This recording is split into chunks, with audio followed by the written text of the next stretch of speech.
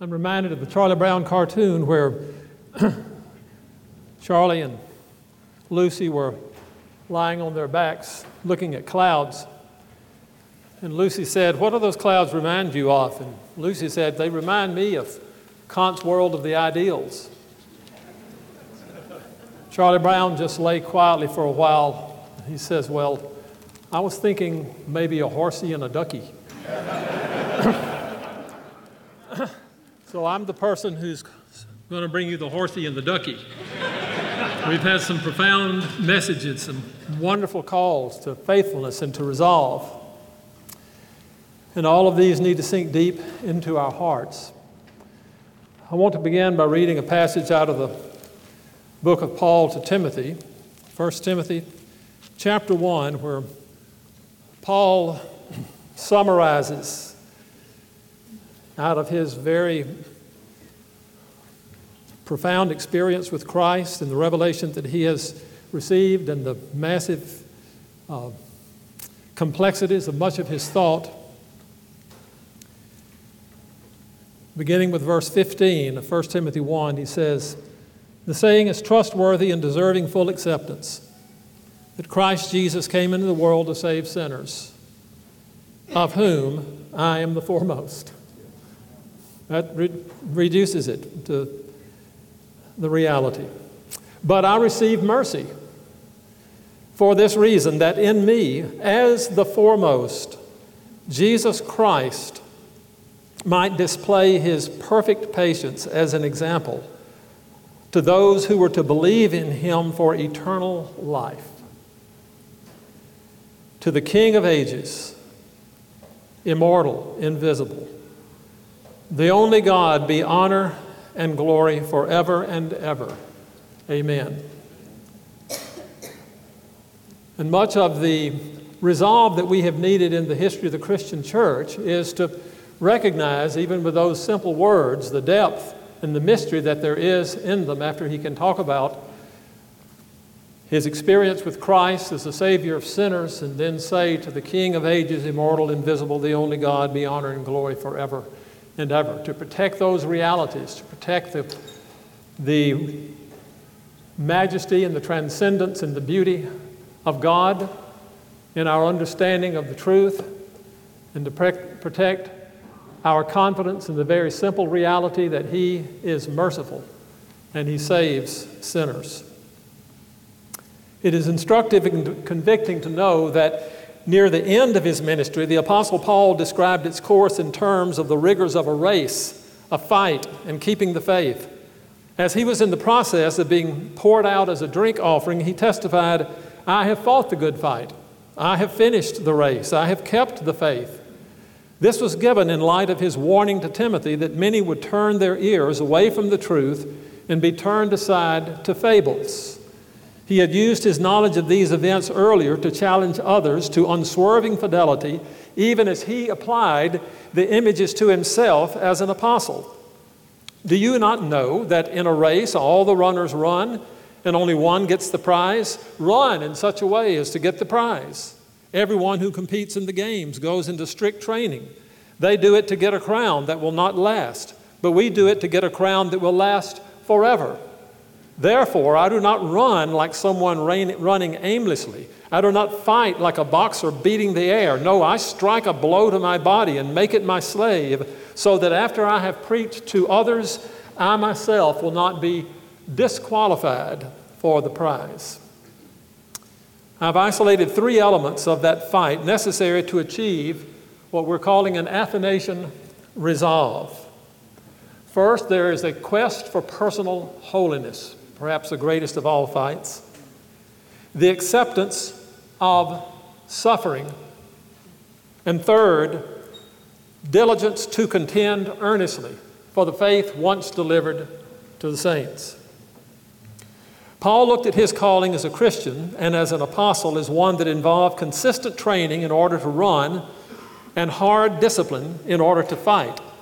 These were pursued without a lapse, so that on the one hand, he himself would be in the fight, living faithfully according to the gospel, and on the other hand, he would always preach the faith, embrace the form of sound words, be faithful to the deposit of truth.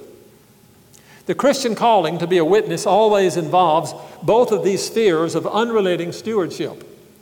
Paul told Timothy, meditate on these things.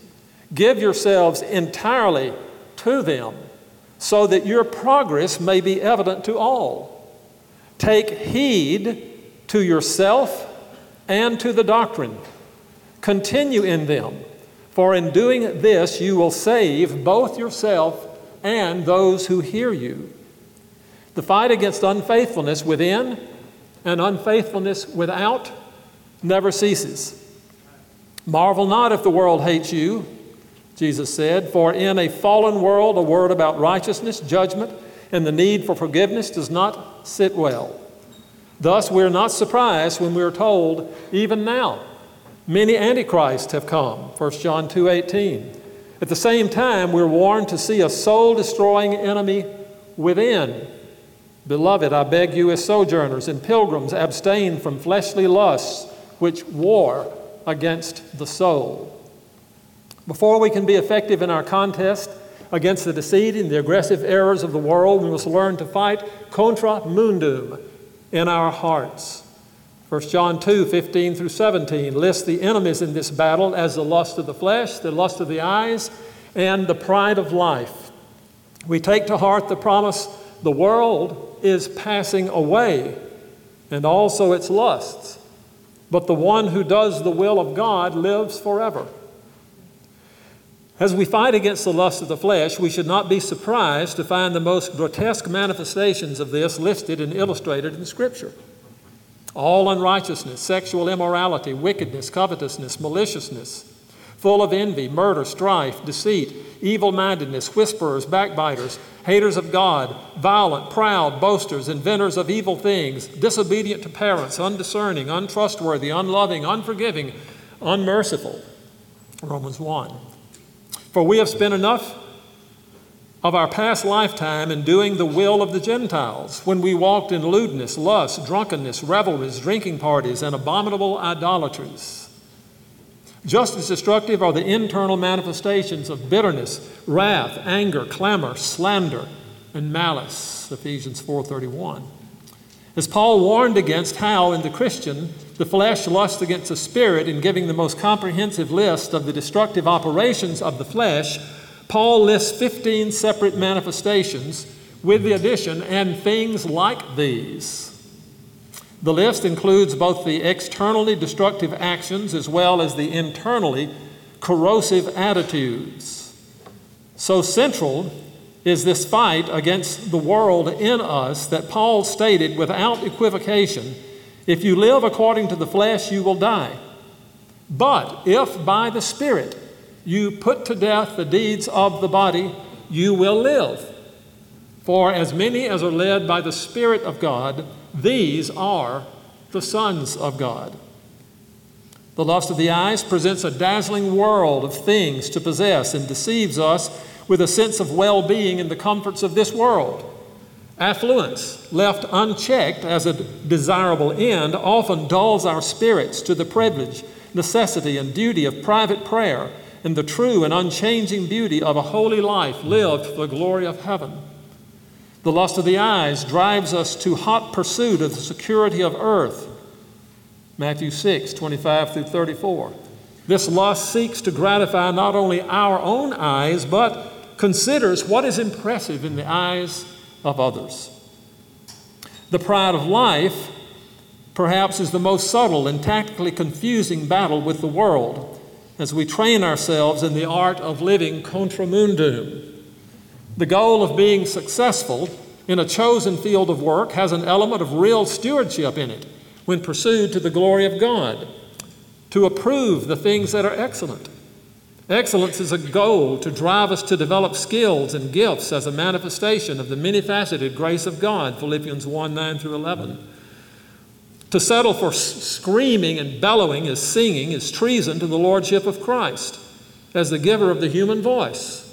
Every aspect of human capacities of mind, voice, creative impulse, dexterity, unusual coordination, extended mental concentration, tenacity and experimentation with the natural order of the world, and so forth, should be pressed for as full development as possible with the realization that we're exploring the capacities that God has placed within the human race, those created in His image. We can rejoice as humans, reflecting the divine glory when Leontine Price sings Gounod's Sanctus, when Willie Mays, who recently turned 90, makes an over-the-head catch on a dead sprint to center field in the Polo Grounds, when Salk and Sabin discover cures for polio, when Jefferson and Madison and others give a mature expression of political theory that maximizes human freedom, yet under the rule of law. None of this should be minimized as anything less than a manifestation of divine wisdom. Motivational factors, however, in the moral connection of our hearts to such grand phenomena can create a worldliness called the pride of life. When done in order to evoke the praise of men, for ourselves, apart from any submission to the glory of God, the reward comes quickly, often superficially, and is soon done, Matthew 6, 5 through 18. Probably the pride of life hums tunefully beneath the surface of many a battle that is pitched against biblical truth. And while we guard against that aspect of the world in our hearts, we must be aware that it can also produce the hubris of heresy. Professing themselves to be wise, they became fools. The battle from without, however, is concurrent and tirelessly executed along with this battle from within. From the beginning of His ministry to followers, Jesus warned of the radical and unending distinction between His truth and the world. As He began, Jesus taught John and James and Peter and Andrew, along with the great crowds that followed Him, "Blessed are ye when others revile you and persecute you and utter all kinds of evil against you falsely on my account. Rejoice and be glad, for your reward is great in heaven. For so they persecuted the prophets that were before you." Later, in a more concentrated narrative to His disciples, Jesus said, "If the world hates you, know that it has hated me before it hated you. If you were of the world would love you as its own, but because you are not of the world, but I chose you out of the world, therefore the world hates you." John continued the sober warning in his first epistle, "Do not be surprised, brethren, if the world hates you." And speaking of the pursuit of godliness that is profitable both for this life and the life to come, Paul observed, "For to this end we both labor and suffer reproach." 1 Timothy 4:10. Paul knew this dynamic well, for he was first a perpetrator and then a sufferer. He called himself a blasphemer, a persecutor, and an insolent man. He obtained mercy as an example of the invincible patience and sovereign grace of God. From his insolence and blasphemy, he was transformed into one who said, "I am ready not only to be bound, but also to die at Jerusalem for the name of the Lord Jesus." His consistent experience, his knowledge of the enmity between truth and falsehood, darkness and light, righteousness and unrighteousness, pride and repentance, led him to pepper his epistles with statements concerning the opposition that true ministers of the gospel would experience. It would come in the form of persecution, both from social concentrations of power and from official political policy. To Timothy he wrote, "Those who live godly in Christ Jesus shall suffer persecution." 2 Timothy 3:12. "Do not be ashamed of the gospel or of the testimony of our Lord, nor of me his prisoner, but join with me in suffering for the gospel by the power of God, who has saved us and called us with a holy calling." In reminding Timothy of the gospel truth, remember that Jesus Christ of the seed of David, raised from the dead according to my gospel, he immediately noted, "For which I suffer as an evildoer to the point of chains." So present was this reality to Paul and the churches that he began, that he constituted an element of his prayers for them. To the Thessalonians he wrote, "We ourselves boast of you among the churches of God for your patience and your faith in all your persecutions and tribulations that you endure, which is manifest evidence of the righteous judgment of God, that you may be counted worthy of the kingdom of God, for which you also suffer." since it is a righteous thing with God to repay with tribulation those who trouble you, and to give you who are troubled rest with us. 2 Thessalonians 1, 4 through 7. I remember Curtis Vaughan told our second-year Greek class that the theme of 1 Peter was, don't worry about suffering, it will just last until you die. So, Peter says, Beloved, do not think it strange concerning the fiery trial which is to try you, as though some strange thing happened to you, but rejoice to the extent that you partake of Christ's sufferings. If you are reproached for the name of Christ, blessed are you. But let none of you suffer as a murderer, a thief, an evildoer, or as a busybody in other people's matters. Even in closing the letter, people looked at the activity of Satan in stirring up this suffering and said, resist him, steadfast in the faith, knowing that the same sufferings are experienced by your brotherhood in the world. But may the God of all grace, who called us to his eternal glory by Christ Jesus, after you have suffered a while, perfect, establish, strengthen, and settle you. To him be the glory and dominion forever and ever. Amen. Thank you. That's it. That's scriptural. Amen. 1 Peter 5, 9 through 11. Equally as unsettling, however, and even more so, is the reality of doctrinal perversion from which the congregations of believers and the readiness that one must maintain to resist such corruption of truth. But there were also false prophets among the people, even as there will be false teachers among you, who will secretly bring on themselves swift destruction. 2 Peter 2:1. Many false prophets have gone out into the world. By this you know the Spirit of God. Every spirit that confesses that Jesus Christ has come in the flesh is of God, and every spirit that does not confess Jesus is not of God. He who knows God hears us, and he who is not of God does not hear us. By this we know the spirit of truth and the spirit of error. Whoever transgresses and does not abide in the doctrine of Christ does not have God. New Testament Christianity looks toward living peaceably with all men as an ideal circumstance. Be diligent to be found by him in peace, 2 Peter 3:14. This is the tendency of a biblical worldview in general and of the gospel preaching in particular. It does not appear, however, that the New Testament writers ever anticipated a time when Christians would not be susceptible to persecution from the world. We find this for 3 centuries following the death of Christ and scattered throughout the world today. Until heaven, never will the time come when these 3 aspects of the world that we're looking at do not call for circumspection, caution, watchfulness. First, the quest for holiness, avoiding those 3 lusts of the world. Second, the acceptance of suffering, realizing that the world hated Christ and will hate us.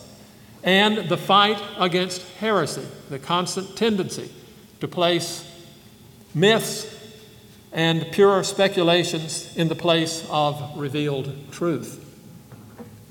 In the 7 letters of Ignatius, written around AD 110, his anticipation of suffering and death for the cause of Christ is quite remarkable. He manifests deep concern for unity in the church, both in doctrine and in its willingness to suffer. This would involve close attention to the teachings of the bishop in each respective congregation.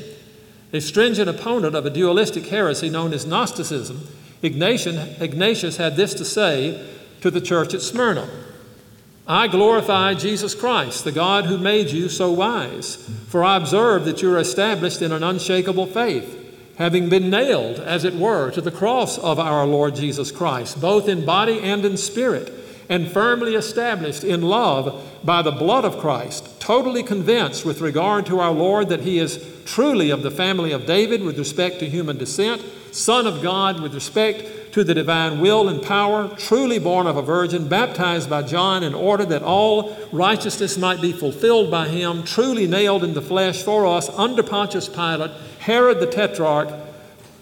From its fruit we derive our existence, that is, from his divinely blessed suffering. in order that we might raise a banner for the ages through his resurrection for his saints and faithful people, whether among Jews or Gentiles, in the one body of his church. Ignatius was on his way to suffer death at Rome during the reign of Trajan. He consented gladly to the honor to suffer both at the hands of the God-haters, even as the Lord had done. For if these things were done by our Lord in appearance only, his birth, death, burial, resurrection, post-resurrection appearances, then I am in chains in appearance only. Why, moreover, have I surrendered myself to death, to fire, to sword, to beasts? But in my case, near the sword means near to God. With the beast means with God. Only let it be in the name of Jesus Christ that I may suffer together with him. I endure everything because he himself, who is perfect man, empowers me. He wrote to the Roman church not to intervene on his behalf, exhibiting perhaps a positive, relentless zeal for martyrdom beyond what the instructions of Jesus or the apostles warranted, but certainly show his courage and his determination to glorify Christ. I'm writing to all the churches, and I'm insisting to everyone that I die for God, of my own free will, unless you hinder me. I implore you, do not be unseasonably kind to me. May I have the pleasure of the wild beasts that have been prepared for me. I will even coax them to devour me promptly. I will force them to it. Bear with me. I know what is best for me, so that I may reach Jesus Christ. Fire and cross and battles with wild beasts, mutilation, mangling, wrenching of my body, the hacking of limbs, the crushing of my whole body, cruel tortures of the devil. Let all of these come upon me, only let me attain to Jesus Christ. We find the same concerns about the integrity of the faith and willingness to suffer in its cause in the letter of Polycarp to the Philippians. Faced also with the heresy of Gnosticism, possibly in the person of Marcion himself, Polycarp argues strongly for the maintenance of apostolic teaching as well as the following of the apostolic example of courage and suffering. He had recently received some of the letters of Ignatius and recommended them as having great benefit for them. For they deal with faith, he says, with patient endurance of every kind of spiritual growth that has to do with our Lord. Essentially the three areas that we're looking at. For everyone who does not confess that Jesus Christ has come in the flesh is Antichrist. Whoever does not acknowledge the testimony of the cross is of the devil. Whoever twists the sayings of the Lord to suit his own sinful desires and claims that there is neither resurrection nor judgment, well, that person is the firstborn of Satan. Therefore, let us leave behind the worthless speculation of the crowd and their false teachings, and let us return to the word delivered to us from the beginning. I urge all of you, Polycarp goes on, therefore, to obey the teaching about righteousness and to exercise unlimited endurance, like that which you saw with your own eyes, not only in the blessed Ignatius and Zosimus and Rufus, but also in others from your congregation, and in Paul himself and the rest of the apostles. Be assured that all these did not run in vain, but in faith and righteousness, and that they are now in the place due them with the Lord, with whom they also suffer together. For they did not love the present world, but him who died on our behalf and was raised by God for our sakes. 40 years later, this Polycarp, who admonished Christians to maintain steady hold on the faith given them by the apostles, had the opportunity to imitate the apostle in dying for the testimony of Jesus. The narrator near the end of the account says, he proved to be not only a distinguished teacher, but also an outstanding martyr, whose martyrdom all desire to imitate. Even so, with all the critical theories, about additions to the letter, we have reliable witness to this event itself and to the character and conviction of Polycarp in this moment of his final witness. The writer called it a martyrdom, which is in accord with the gospel. The setting of Polycarp's death was as a climax to an intense season of persecution filled with inhuman whippings, cuttings, burnings, and contests with wild beasts. The writer summarized, in turning their thoughts to the grace of Christ, they despised the tortures of this world, purchasing at the cost of 1 hour an exemption from eternal punishment. And the fire of their inhuman torturers felt cold to them, for they set before their eyes the escape from that eternal fire which is never extinguished. Polycarp had complied with an encouragement to hide, but he was eventually betrayed and captured. After being taken roughly to the arena, Polycarp heard a voice, according to the narrator, "Be strong, Polycarp, and act like a man." Then follows the taunting of the inquisitor, saying, "Have respect to your age. Swear by the genius of Caesar. Say, away with the atheists." Polycarp obliged by pointing to the pagan crowd, waving his arm across the stadium and saying, "Away with the atheists." When the magistrate taunted, "Swear the oath and I will release you. Revile Christ." Polycarp replied, "For 86 years I have been his servant, and he has done me no wrong. How can I blaspheme my king who saved me?" When threatened with the fire, Polycarp responded, "You threaten with a fire that burns only briefly, and after just a little while it is extinguished, for you are ignorant of the fire of the coming judgment and the eternal punishment which was reserved for the ungodly. But why do you delay? Come, do what you wish." When the fire was lit, apparently it did not consume him, but he was killed then with the thrust of a dagger. So we find under the umbrella of the gospel and the saving power of Christ, thinkers and sufferers who defended Christianity and showed that they valued its redemptive truth and its infinitely excellent Savior above life itself. Their contributions to the history of doctrinal development and apologetic interaction are varied, but consistently show within their variety of doctrinal expressions sincere devotion to the truth of the Bible, the person of Christ, and the triune nature of God, alongside their stance against and disdain for the approval of the unbelieving systems of the world. So it would be with Irenaeus, Justin Martyr, Tertullian, Origen, and Cyprian. Athanasius was the heir of this sense that Christ and his truth transcends any reproach of the world and any element of the pride of life that hovers in our affections and issues a call for worldly approval. Athanasius, born 297, introduces us to a new stage in the development of enmity with the world. Athanasius often found himself at odds with the established religious order, supported by the newly constituted Constantinian arrangement of church and state over the issue of the deity of Christ, and peculiarly over the word homoousios, same essence.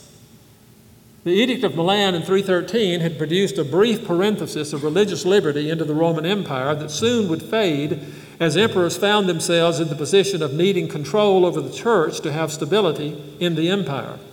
This meant that Christian theology became susceptible to the ham-fisted attempts of achieving political unity through ecclesiastical uniformity by harnessing the energies of the theological majority.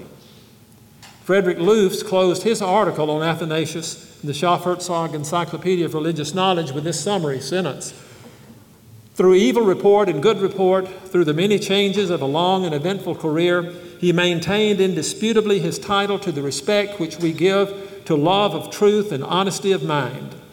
Exiled on 5 occasions between 335 and 366, Athanasius suffered such frequent disruptions in his ministry in Alexandria because of rabid opposition to his orthodox position and important writings on the person of Christ. Before his first exile, he was accused of murdering another bishop, Arsenius, and doing magical incantations with the bones of his hands.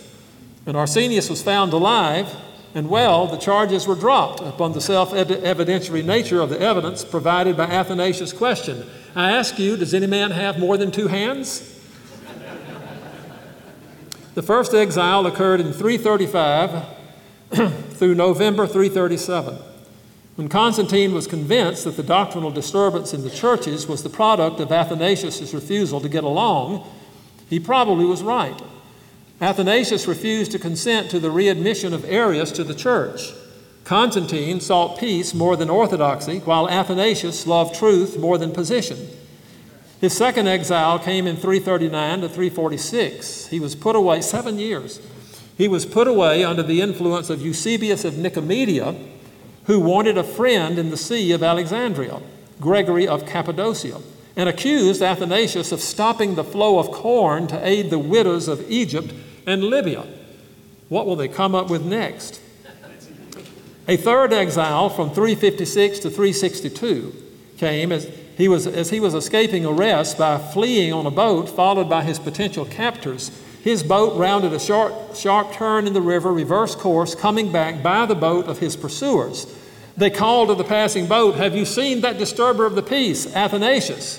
And Athanasius, standing on the deck, answered, "Yes, he is not far from you."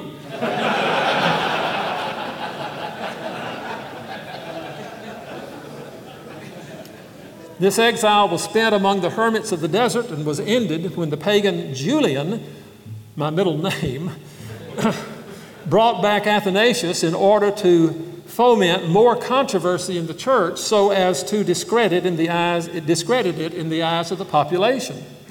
Those guys are just always fighting among themselves. Athanasius, however, proved too dangerous for the plans of the restoration of paganism as the state religion and was sent into exile for the fourth time from 362 to 364. A fifth exile occurred from October 365 to January 366. Well, for what crime was this African bishop, the Black Dwarf, driven from his pastoral post and hounded throughout the empire? He gave a succinct, uncompromised, clear, integrated confessional statement of the deity of Christ in the face of attempts to deny it on the part of Arius, or present less than absolutely definitive affirmation of the incarnation of the eternal Son of God, as in Eusebius of Caesarea. At the time of the Council of Nicaea, Athanasius served the Bishop of Alexandria as a trusted deacon, and because of his biblical and doctrinal astuteness, had already written a book on the incarnation of the Word of God, and particularly his extended engagement with the Arians, it is not difficult to deduce that he was highly influential in the final wording for the truly critical nature of the Creed of Nicaea 325. It's based on the rule of faith. The Creed says, and this is my loose translation of it, "We believe in one God, the Father Almighty, maker of all things seen and unseen, and in one Lord, Jesus Christ, the Son of God, begotten of the Father, as no other has been or will be, monogene, genethente monogene, that is, out of the essence of the Father, God out of God, light out of light, true God out of true God, begotten, not made, of the same essence with the Father, through whom all things have their being, the things that are in the heavens and the things upon the earth, who, for us, all the beings of mankind, and to achieve our salvation, came down and was made flesh and was made man, suffered and rose on the third day and went into heaven, and he will come to judge the living and the dead, and in the Holy Spirit. On the contrary, those who are saying there was when he was not, and out of nothing he came to be, or asserting him to be out of another substance or essence, or created, or that the Son of God is changeable or mutable, these are condemned by the Catholic and Apostolic Church. Well, in light of the particular errors of Arius, the Creed incorporated several key affirmations that made Arius' consent to it impossible. The first is begotten out of the essence of the Father. Now, this is not the word homoousios. This is not the same essence. This is talking about it's the very nature of God to be Father, and therefore the generation of the Son is that which is permanent, it is eternal. Sonship and paternity belong essentially to God, so that the existence of the Son, qua Son, is coterminous with the existence of God as Father. God does not become Father, but it is of his essence to be Father. The second is true God from true God. The Son is not an emanation from God, a powerful force created to sustain lesser and weaker created rational beings, a subsequent and lesser being than God, but the Son is true God, and his eternal providence is true God. The third defining phrase gives clarity to the meaning of begotten. Begotten, not made. Genethente ou poethente. Arius had argued that since the Son is begotten, the origin of his existence is subsequent to the Father's eternality and is tantamount to being created. Not made definitively rejects that interpretation. Indeed, Athanasius argued that though in human relations the word begotten necessitates a subsequent origin, the meaning of the word refers to arising from one's very nature. It denotes sameness of nature. That is, Adam begot a son in his own likeness, after his image, and named him Seth. Philosophical clarity behind the words essence and substance is hard to pin down, but without equivocation we can affirm that Seth, because begotten, possessed everything that made him human and distinguished him from any lower form of being. Even so, we affirm that the Son of God, as begotten, not made, possessed and possesses everything that constitutes deity and everything that constitutes the distinctness of sonship. The fourth phrase added under Athanasian influence was made man. Only the words made flesh were in the confession under consideration, which in many instances could be interpreted to mean all that man is, but in this instance it did not, the way that Arius used the phrase. Arius interpreted as possessing Christ as possessing human flesh, but having the created logos as a replacement for the human soul in the stead of true human rationality. Never did a Christology miss the mark so far of what was necessary for one to be a Savior. Arius gave us a Savior neither divine nor human. Athanasius insisted that for our salvation, the eternally generated Son of God, by the mysterious conception in the Virgin Mary, took to his eternal personhood a full human nature. In order to make clear the exclusivity of the phrases added, the confession contains a clear rejection of the leading principles of Arianism. The Arian system rejected the eternality of the Son, there was when he was not, and asserted that he came into being ex nihilo, out of not being he became, and was of a different substance and was created, and that he was changeable. Such assertions must be isolated and specifically condemned as untenable, as contrary to revealed truth, to the very being of the church and the goal of human salvation. Henry Bettinson says that Athanasius' energy and self-forgetful courage saved the church from a theology that was a combination of Unitarianism and paganism. The doctrine of one God in lonely transcendence, together with the worship of one God that was less than God, of one who was less than God. He quotes G.L. Prestige as saying that Athanasius, single-hearted and sometimes single-handed, had saved the church from captivity by pagan intellectualism. Indeed, he had done more. By his tenacity and vision in preaching one God and Savior, he had preserved from dissolution the unity of the Christian faith. Well, if a person is to cultivate a biblically founded Athanasian spirit, what are some component elements? This is not an easy task and calls for clarity of thought, the willingness to form convictions, love of Christ and the brethren, and spirit-induced courage. First, I want to talk about 5 convictional issues. A person must develop and consistently cultivate an intimate knowledge of Scripture. We've heard calls for that today, and all of those calls should be crystal clear in our minds. Athanasius operated from cover to cover in Scripture, refusing to isolate passages from their entire canonical context. If we will require of ourselves a willingness to suffer and die, then we must be sure that an authority outside of our own whimsical mentality has given his transcendent and eternal authority to it. We must not accept or tolerate vital error built on isolated texts, unsupported in canonical context in the way that Arius did. For example, Jesus' words, "The Father is greater than I," must be seen in the context of the person of Christ in the incarnation and his specific role in the eternal covenant of redemption. It cannot be taken to mean a subordination of essence.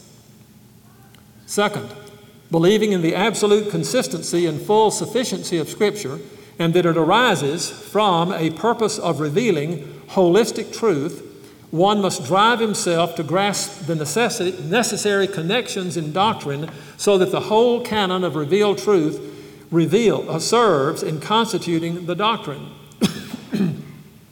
Hear this passage from Contra Arianos, Book 1, dealing with Philippians 2:9.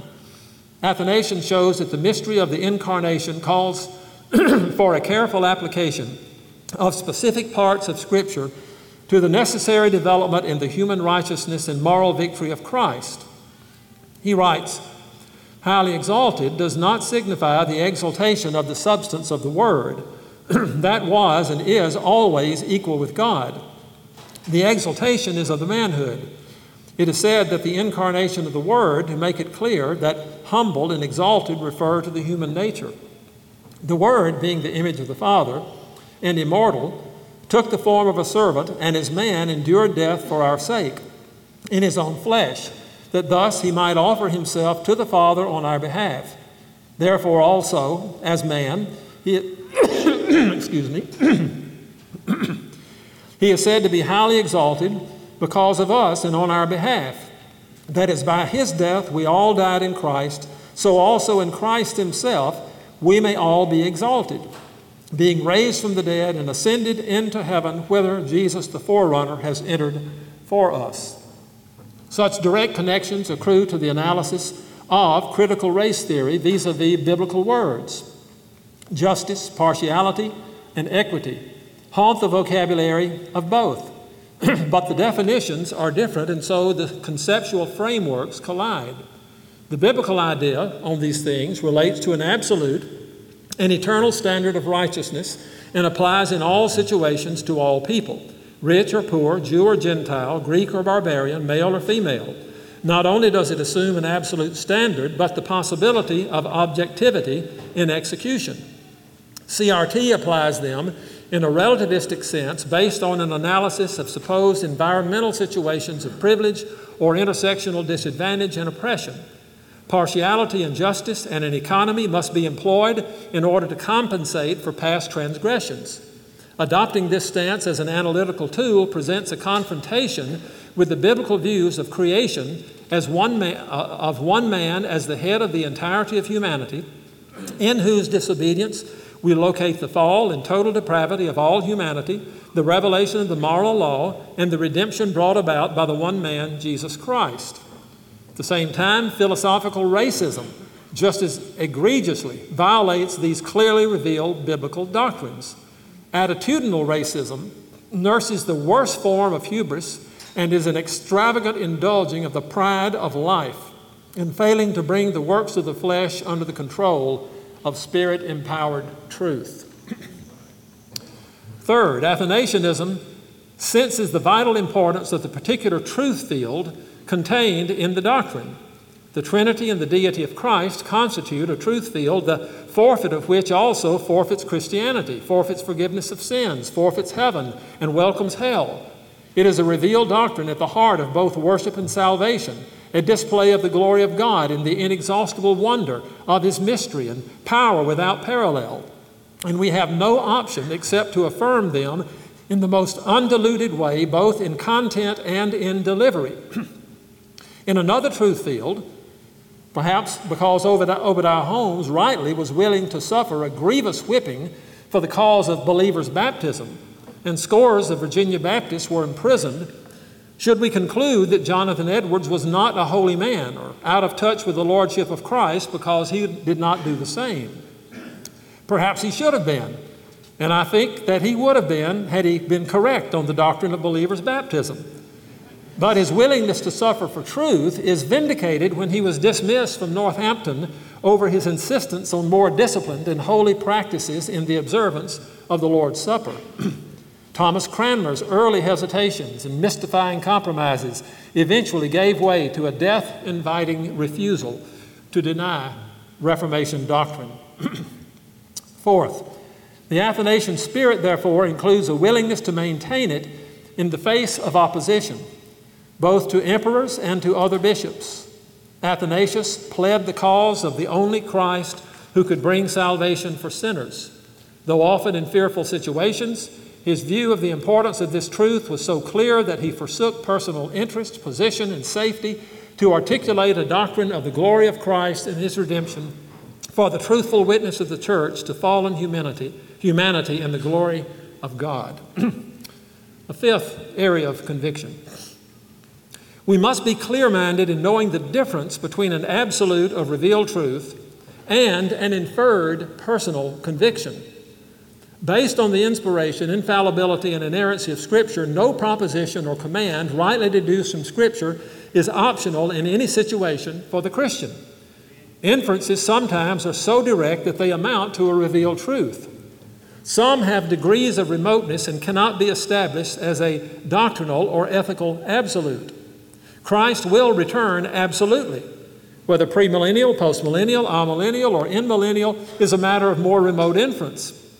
In specific cases, some more remote inferences may rise to be matters of conscientious conviction for one person, but cannot be imposed on the conscience of another. Worship the golden image calls for an absolute no in spite of the fire. Make your petitions in prayer only to Darius for 30 days. What an absurd irrationality that is. Evokes for the believer the most public and decided disobedience. Do not speak at all nor teach in the name of Jesus. Deserves not the faintest acknowledgement of legitimacy, even under the threat of beating or imprisonment. Do not preach Jesus is the Christ, come in the flesh, or the Son of God, who is the propitiation for our sins. Is a prohibition that never can have authority at any time from any source, for that message is given by the eternal God for eternal life. Do not eat meat offered to idols may be an inferred conviction of conscience for one person, and that person would be wrong to violate it. But to judge others in light of that conviction speaks evil against the law and judges the law, James 4:11. Out of love for a brother, one may submit to the inference for the sake of the brother's conscience. But condemning another from an inferred personal conviction is saying that the law ought to set forth my position on this. Personal issues. Athanasius had friends who agreed and were willing to support. We need them too. Hosius of Cordova had been at the Council of Nicaea in 325. He was among the most prominent supporters and advocates of the term homoousios. During his second exile, Athanasius spent time with Hosius and accompanied him to the Synod of Sardica. Also, he was able to receive support from Julius of Rome. During his third exile, Athanasius spent most of his 7 years among the monks of the desert, writing his orations against the Arians, a major polemical theological work that set the stage on a broadly conceived basis for the acceptance of the Nicene faith. The monks took care of him, helped copy and distribute his writings. Many of their names we do not know, but they served the cause of truth also against the world.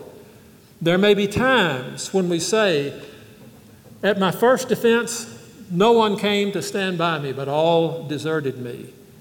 May it not be charged against them, but the Lord stood by me. At other times, we may have cause to mention Epaphroditus, my brother and fellow worker and fellow soldier, and your messenger and minister to my need. He was ill, near to death, for he nearly died for the work of Christ, risking his life to complete what was lacking in your service to me. Seventh, or the third of these personal aspects of Athanasianism. We need a community of thinkers who help give refinement and clarity to the extension of the doctrine. The Cappadocian theologians, following the exegetical and theological lead of Athanasius, solidified this central doctrinal synthesis in a fully Trinitarian organization at the Council of Constantinople in 381. Henry Bettinson affirmed, the final triumph of the Nicene faith in its ratification at the Council of Constantinople in 381 is due to Athanasius more than to any other man. With unflagging energy, he defended the formula of the homoousion as expressing this truth, that if Christ is God, then he must be God in the same sense as God the Father is God. And then in last, in all of this, both with conflict And with co-belligerence, the Christian maintains a confidence that divine revelation will be protected in its decreed intention by the determining providence of the triune God. I know whom I have believed, and I'm persuaded that he is able to guard until that day the deposit that he entrusted to me. 2 Timothy 1:12.